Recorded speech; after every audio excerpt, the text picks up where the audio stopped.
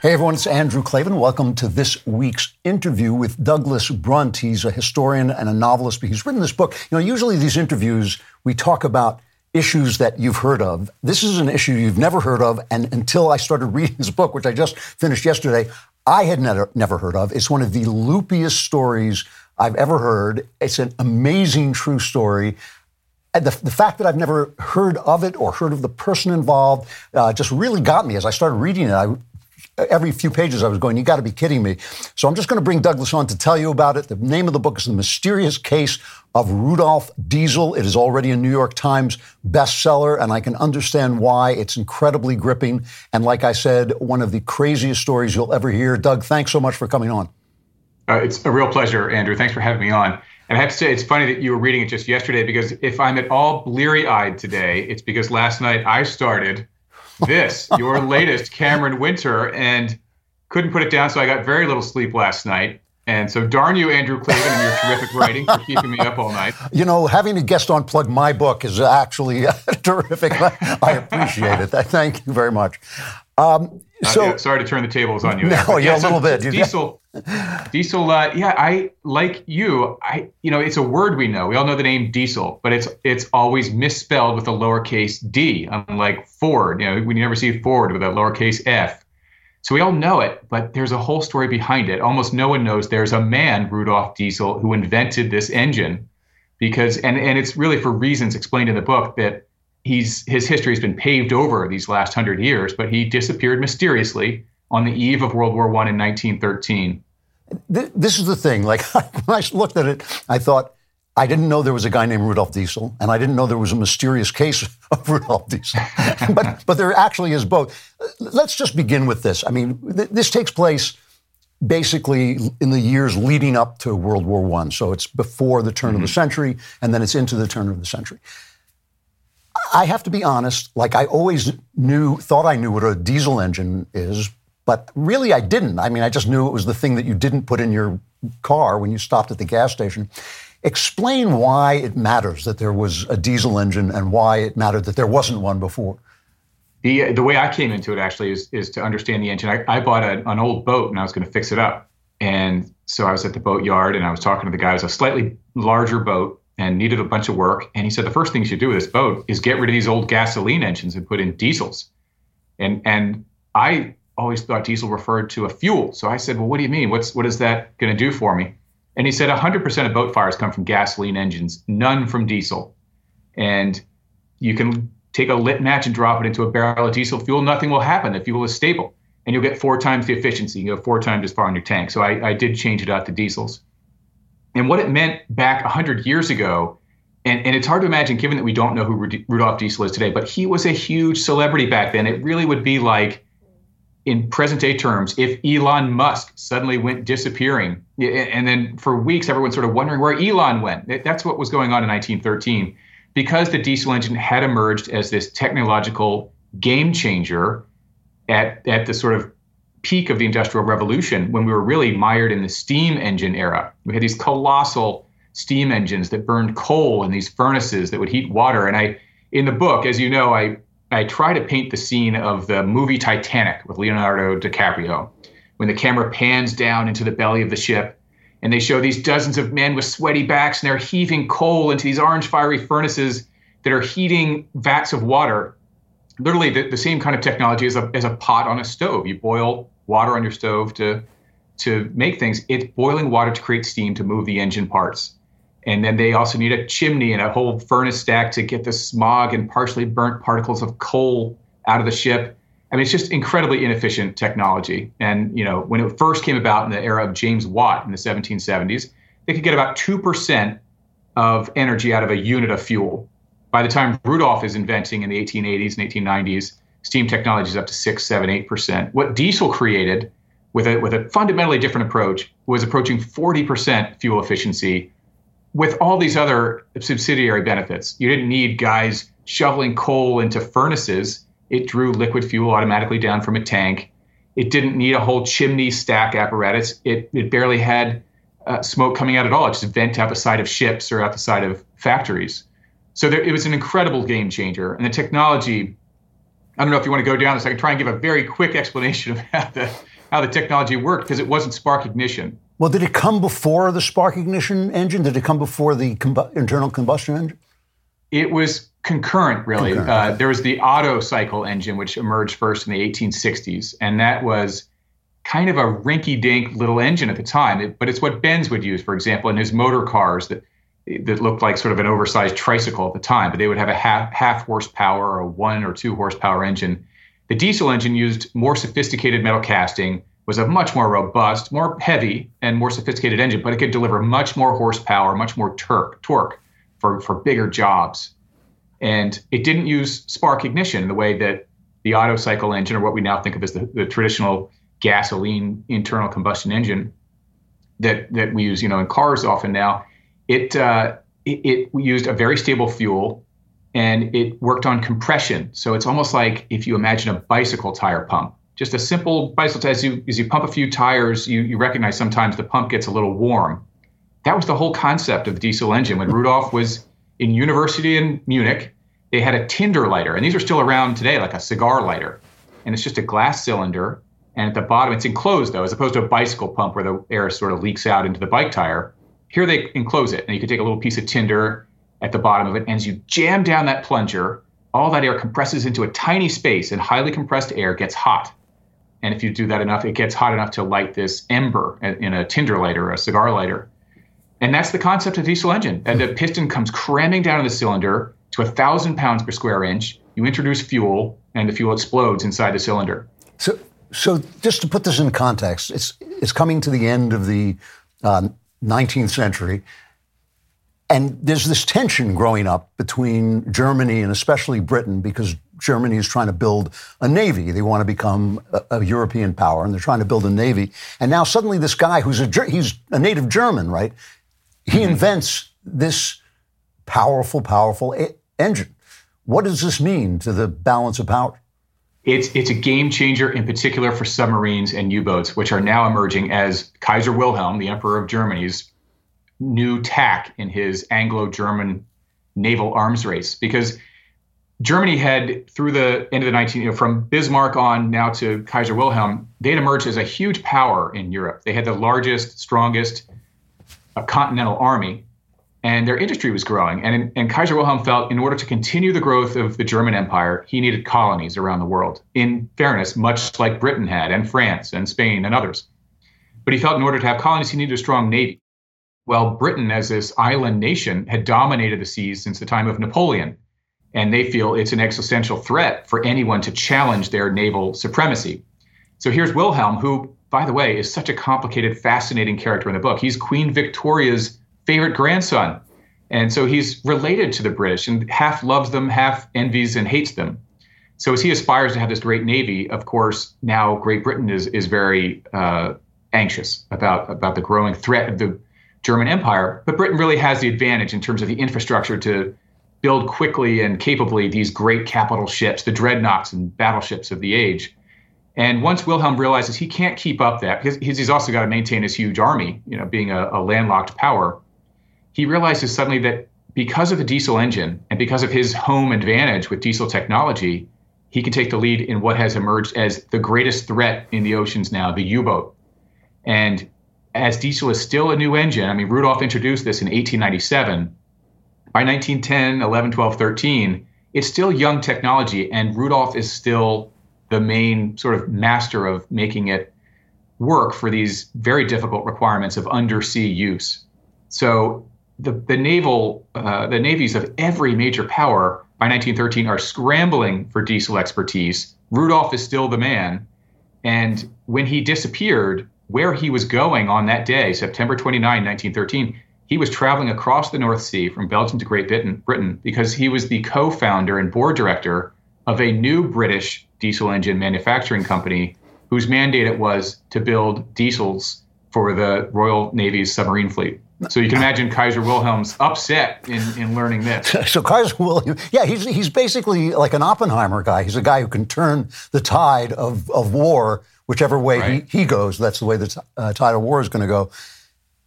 At the same time, you've got John Rockefeller, who I have to say I hadn't quite realized how corrupt he was. I mean, he is the oil magnate. You told stories in there that made, I was laughing because I have no soul, but I have to say, they were just amazing stories. Give a little bit of an outline. This is a guy who's also threatened by the diesel engine, right? Yes.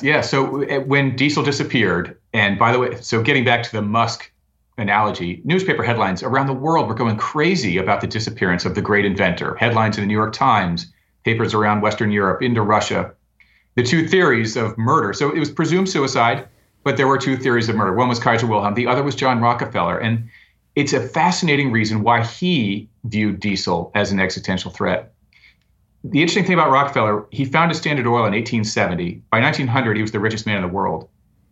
But we forget that he was really in the illumination business. He was selling kerosene. Gasoline was a waste product that he'd throw away.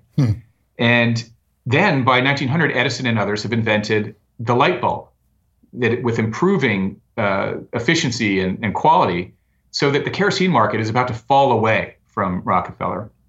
The light bulb is going to do to Rockefeller what Rockefeller did to the whaling industry. You know, that we don't use whale blubber anymore. We went to kerosene. Now we're going to go from kerosene to the light bulb. So Rockefeller's got a very uncertain future. And it was not certain at all that the combustion engine, the gasoline combustion engine, and the automobile were going to be a revenue place for him. Because in 1905, the New York City had a fleet of taxi cabs, hundreds of taxi cabs, all electric. And there was a charging station on Broadway in Times Square. And so the idea that we were just going to have this gasoline burning combustion engine and automobile market for Rockefeller to land on was very uncertain at that time. And then along comes diesel. And his proposition was, you don't need petroleum at all. He had won the 1900 Paris World's Fair on a diesel engine running peanut oil. And that's what he advocated. He wanted to run peanut oil, vegetable oil, or even coal tar. And he had a trip in 1912 throughout America. And he was saying, I can end the American fuel monopoly, and I don't need a law to do it. I don't need the Sherman Antitrust Act. I can do it on the power of this technology. Every country that has farmers can therefore grow its own fuel. We don't need to run around the world and fight wars over places that have petroleum in the ground. So that was an existential threat for Rockefeller, who was already desperate at having lost the kerosene market and was determined to make sure that the internal combustion engine became a market for his gasoline. And just, I don't want to give away too much of the book, but just to make it clear what kind of guy John Rockefeller was, can you tell this story about how he used the Pinkertons during a strike? What that meant exactly?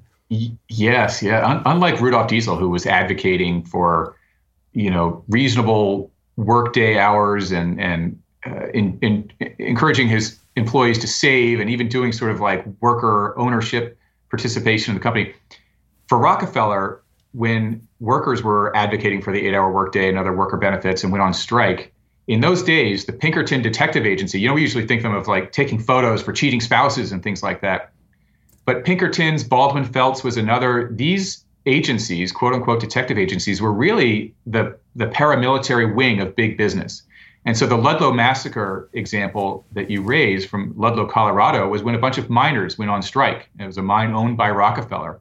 So in came Baldwin Felts, this detective agency, much like the Pinkerton, lesser known, but same thing.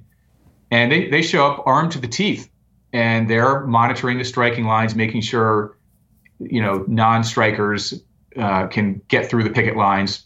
And eventually, of course, there's an outbreak of gunfire, and about 30 miners on strike and their families, women and children too, were killed by gunfire and also arson.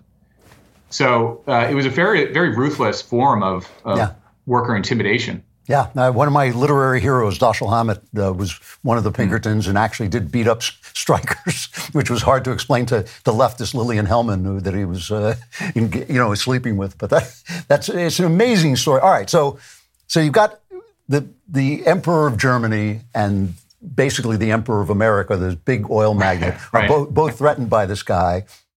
And this is the last thing I'll make you tell from the book, but Diesel, who, like you said, is an Elon Musk type figure, he almost gets on the Titanic, but he gets on a different ship. Mm-hmm. What happens? No, I'm so glad you brought that one up, because it's so fun. And it goes to this crazy cast of characters in this book of this Gilded Age. You sort of realize how the world is run by these, very few powerful men. So the way the diesel engine worked in that time in terms of a licensing matter is you would license the exclusive rights to manufacture and market the engine by national territory. And the person who took the diesel rights in North America was Adolphus Busch. And Busch used this engine to power his breweries, to pump water in his breweries and power refrigeration and things like that. And he became great friends of Rudolf Diesel. He was a German national, so he had emigrated from Germany to America as well, moved out to St. Louis and founded his beer business and became the national beer. And the reason Diesel did not take the Titanic, he actually had tickets for the Titanic. Thank goodness he didn't get on. But he had a business meeting with Busch where they were celebrating the groundbreaking ceremony of a new factory out there. So he had to be in America all the way in St. Louis too soon. So he had to get an earlier ship.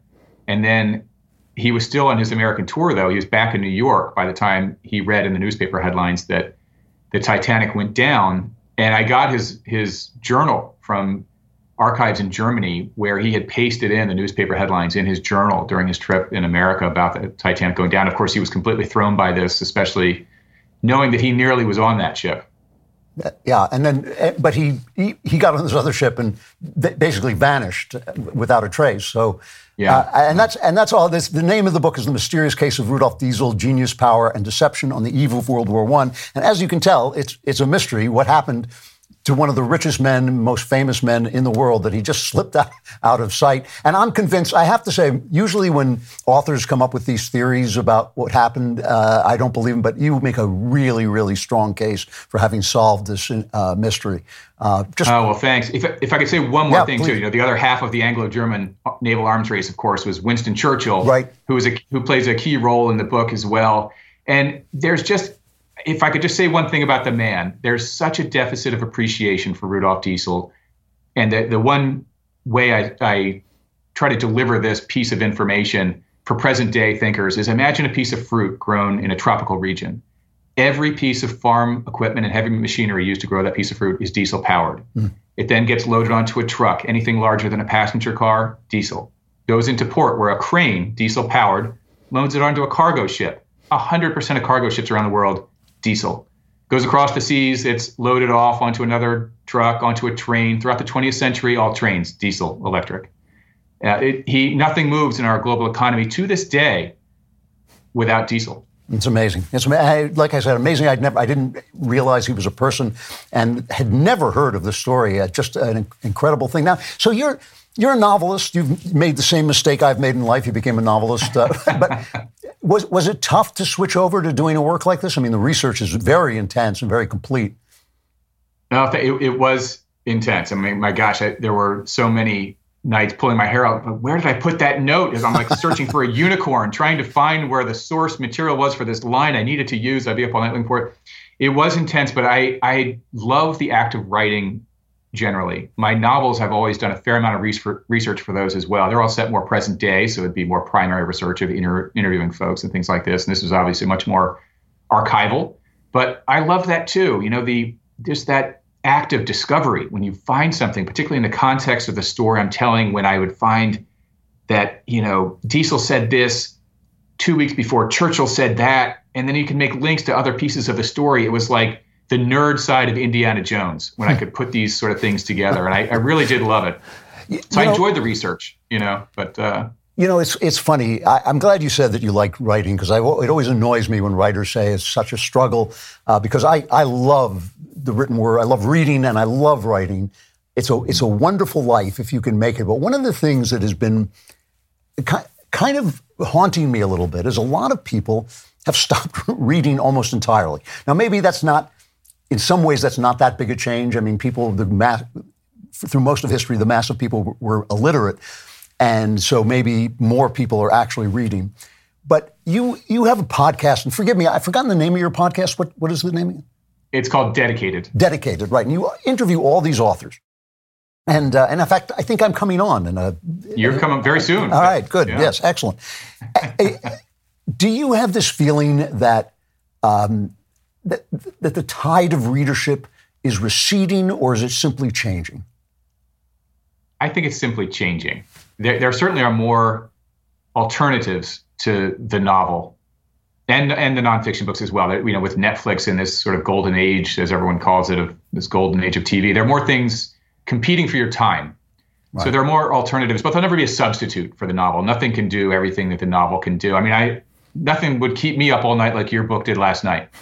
There's nothing else. No TV show does that for me. So, and I do think there is still a huge part of the population that reads, and in fact doesn't even read Kindle but prefers the actual book. I think there's still something tactile about that works, and we see it in the numbers. Book sales are not going away. Stephen King still sells hundreds of thousands of books, and it's tough for a new writer to break out. You're a huge success already. I think it's tough for someone unpublished to sort of break through, but it's still there. One of the really positive developments I find, partially from doing a podcast, is Audible, and just the audio book, is that a lot of younger people love to listen to books, and they do it while they're doing other stuff. And it actually, and to me, it makes no difference. People have asked me numerous times, is it still reading your book if I listen to it? And I'm like, absolutely. That's even an older form of telling stories. So that works too. Yeah. Radio is the theater of the mind. And so that's great. Interestingly, I listen to podcasts. I listen to your show. I listen to Megyn Kelly's show and others, but I have never listened to an audiobook even once. I don't know what it is. I do like seeing the words. I also think there's some benefit to, building your vocabulary a little bit to do the printed word. I suppose audio can get that done too, but and you don't need to worry about spelling anymore. Spell check's there to either help you or annoy the hell out of you. But yeah, audiobook is a fast growing segment. And actually, Scott Brick did the audio for Diesel, and he's terrific. He's like a theater performer. It's really amazing. What changed me was I lived in LA for 7 years, and I was stuck in traffic all the time. And I just thought, I can't let my life slip by sitting here, because in real life, it's not like La La Land where everybody gets out and dances. You just sit there. And so I just thought, I'll listen to audiobooks, and I like it. I would say about 15 of the books I read during the course of a year. I read a lot of books, and about 15 of them are audiobooks, and it's grown on me a lot. So, I'll try it. I'm spending more time on trains and things these days, so maybe I'll give it a whirl. It's worth it. So now you've gone from writing a novel to writing this book, and it's already on the New York Times list. You want to stay in this lane? Do you want to do more history, or is this just this story that grabbed you? I do want to do more of this, and more than that, I want to stay in exactly this time period. I love this quarter century lead up to World War I. I used to be more of a World War II guy. But it's less complicated in World War II. It's very good and evil. Empire Strikes Back. World War I is so nuanced. And it's also this incredible point in history. I jokingly refer to the period of this book as Downton Abbey, the early seasons, before we got to World War I, which is really such a hinge point in history of how we lived. The urbanization and centralization was already happening with the Industrial Revolution, but World War I really accelerated that. And think of all the empires that collapsed. Austria, German Empire, Russia, Ottoman Empire, all changed. And the way governments changed and the way we live our daily lives. And Downton Abbey actually gets a half-decent job of conveying that, as you get to World War I, and there's the sort of before and after. But I love this quarter century before World War I. So my next book, I would like to remain in the narrative nonfiction lane, really telling history, but in a novelistic way. And I think there's a saying out there. This isn't just a joke between my editor and me. I think this is out there. But, often people will say that one writer's footnote could be another writer's whole book. And there are a number of really wonderful footnotes in this book. I tried to skinny it down to just because it's very annoying to sort of come off the page and go down and back up. You don't want to have too many. You can overdo it. Yeah. So I want to make it special when there is one. And there is a footnote in my book that may become my own next book is currently what I'm thinking. I couldn't agree with you more about the run-up to World War I. And you depict it in The Mysterious Case of Rudolf Diesel. You depict how high-flying Europe was just before the war started. And basically, it's the end of Europe. It really ends the great civilization of Europe, begins the end of the great civilization of Europe. And what you said about, Winston Churchill said that he was in a room with the top people in Europe before the war and with the top people of Europe after the war, and they were all different people. Just the entire leadership change. And I have to tell you, I've read, I must have read 30 books on World War I. I still don't know why they fought it or how it started. I still cannot Isn't tell. That the crazy thing? None of them did. They all sort of got around the end of like, why the hell did we just do all this? You know, it was over something so crazy. I mean, there were of course decades of tension, and the monarchs were, most of them related to one another, and some petty things were also in the way. It was just crazy. And it also seemed like almost like a game of musical chairs. You know, like it was far more likely 15 years prior that Germany and England could be on the same side. Nobody really liked Russia very much. Right. And they wound up with France because they were scared of Germany. All these reasons. And then when the shot went off in Sarajevo, it was like the end of musical chairs. Like, all right, we're going to stop here. And depending on how everyone's sitting, like, this is how we're going to fight it out. Like, these are the teams. Yeah. But the teams could have been very different 5 or 10 years before or after, you know? It's amazing stuff. The book is The Mysterious Case of Rudolf Diesel, Genius, Power, and Deception on the Eve of World War I by Douglas Brunt. Just like I said, one of the loopiest stories I ever heard, and just fascinating. Doug, thanks so much for coming on. Thank you for the plug for my book. I truly appreciate it. And look forward to seeing you on your podcast. Yes, Andrew, thanks so much. It was a pleasure talking to you. It was great talking to you. Thanks. All right, a wild story. You want to get The Mysterious Case of Rudolf Diesel by Douglas Brunt. You also want to come on Friday for the Andrew Klavan Show, when I will be plugging my book. But you'll have to be there to see what it is, because it's a big secret. But be there on Friday for the Andrew Klavan Show. I'll see you then.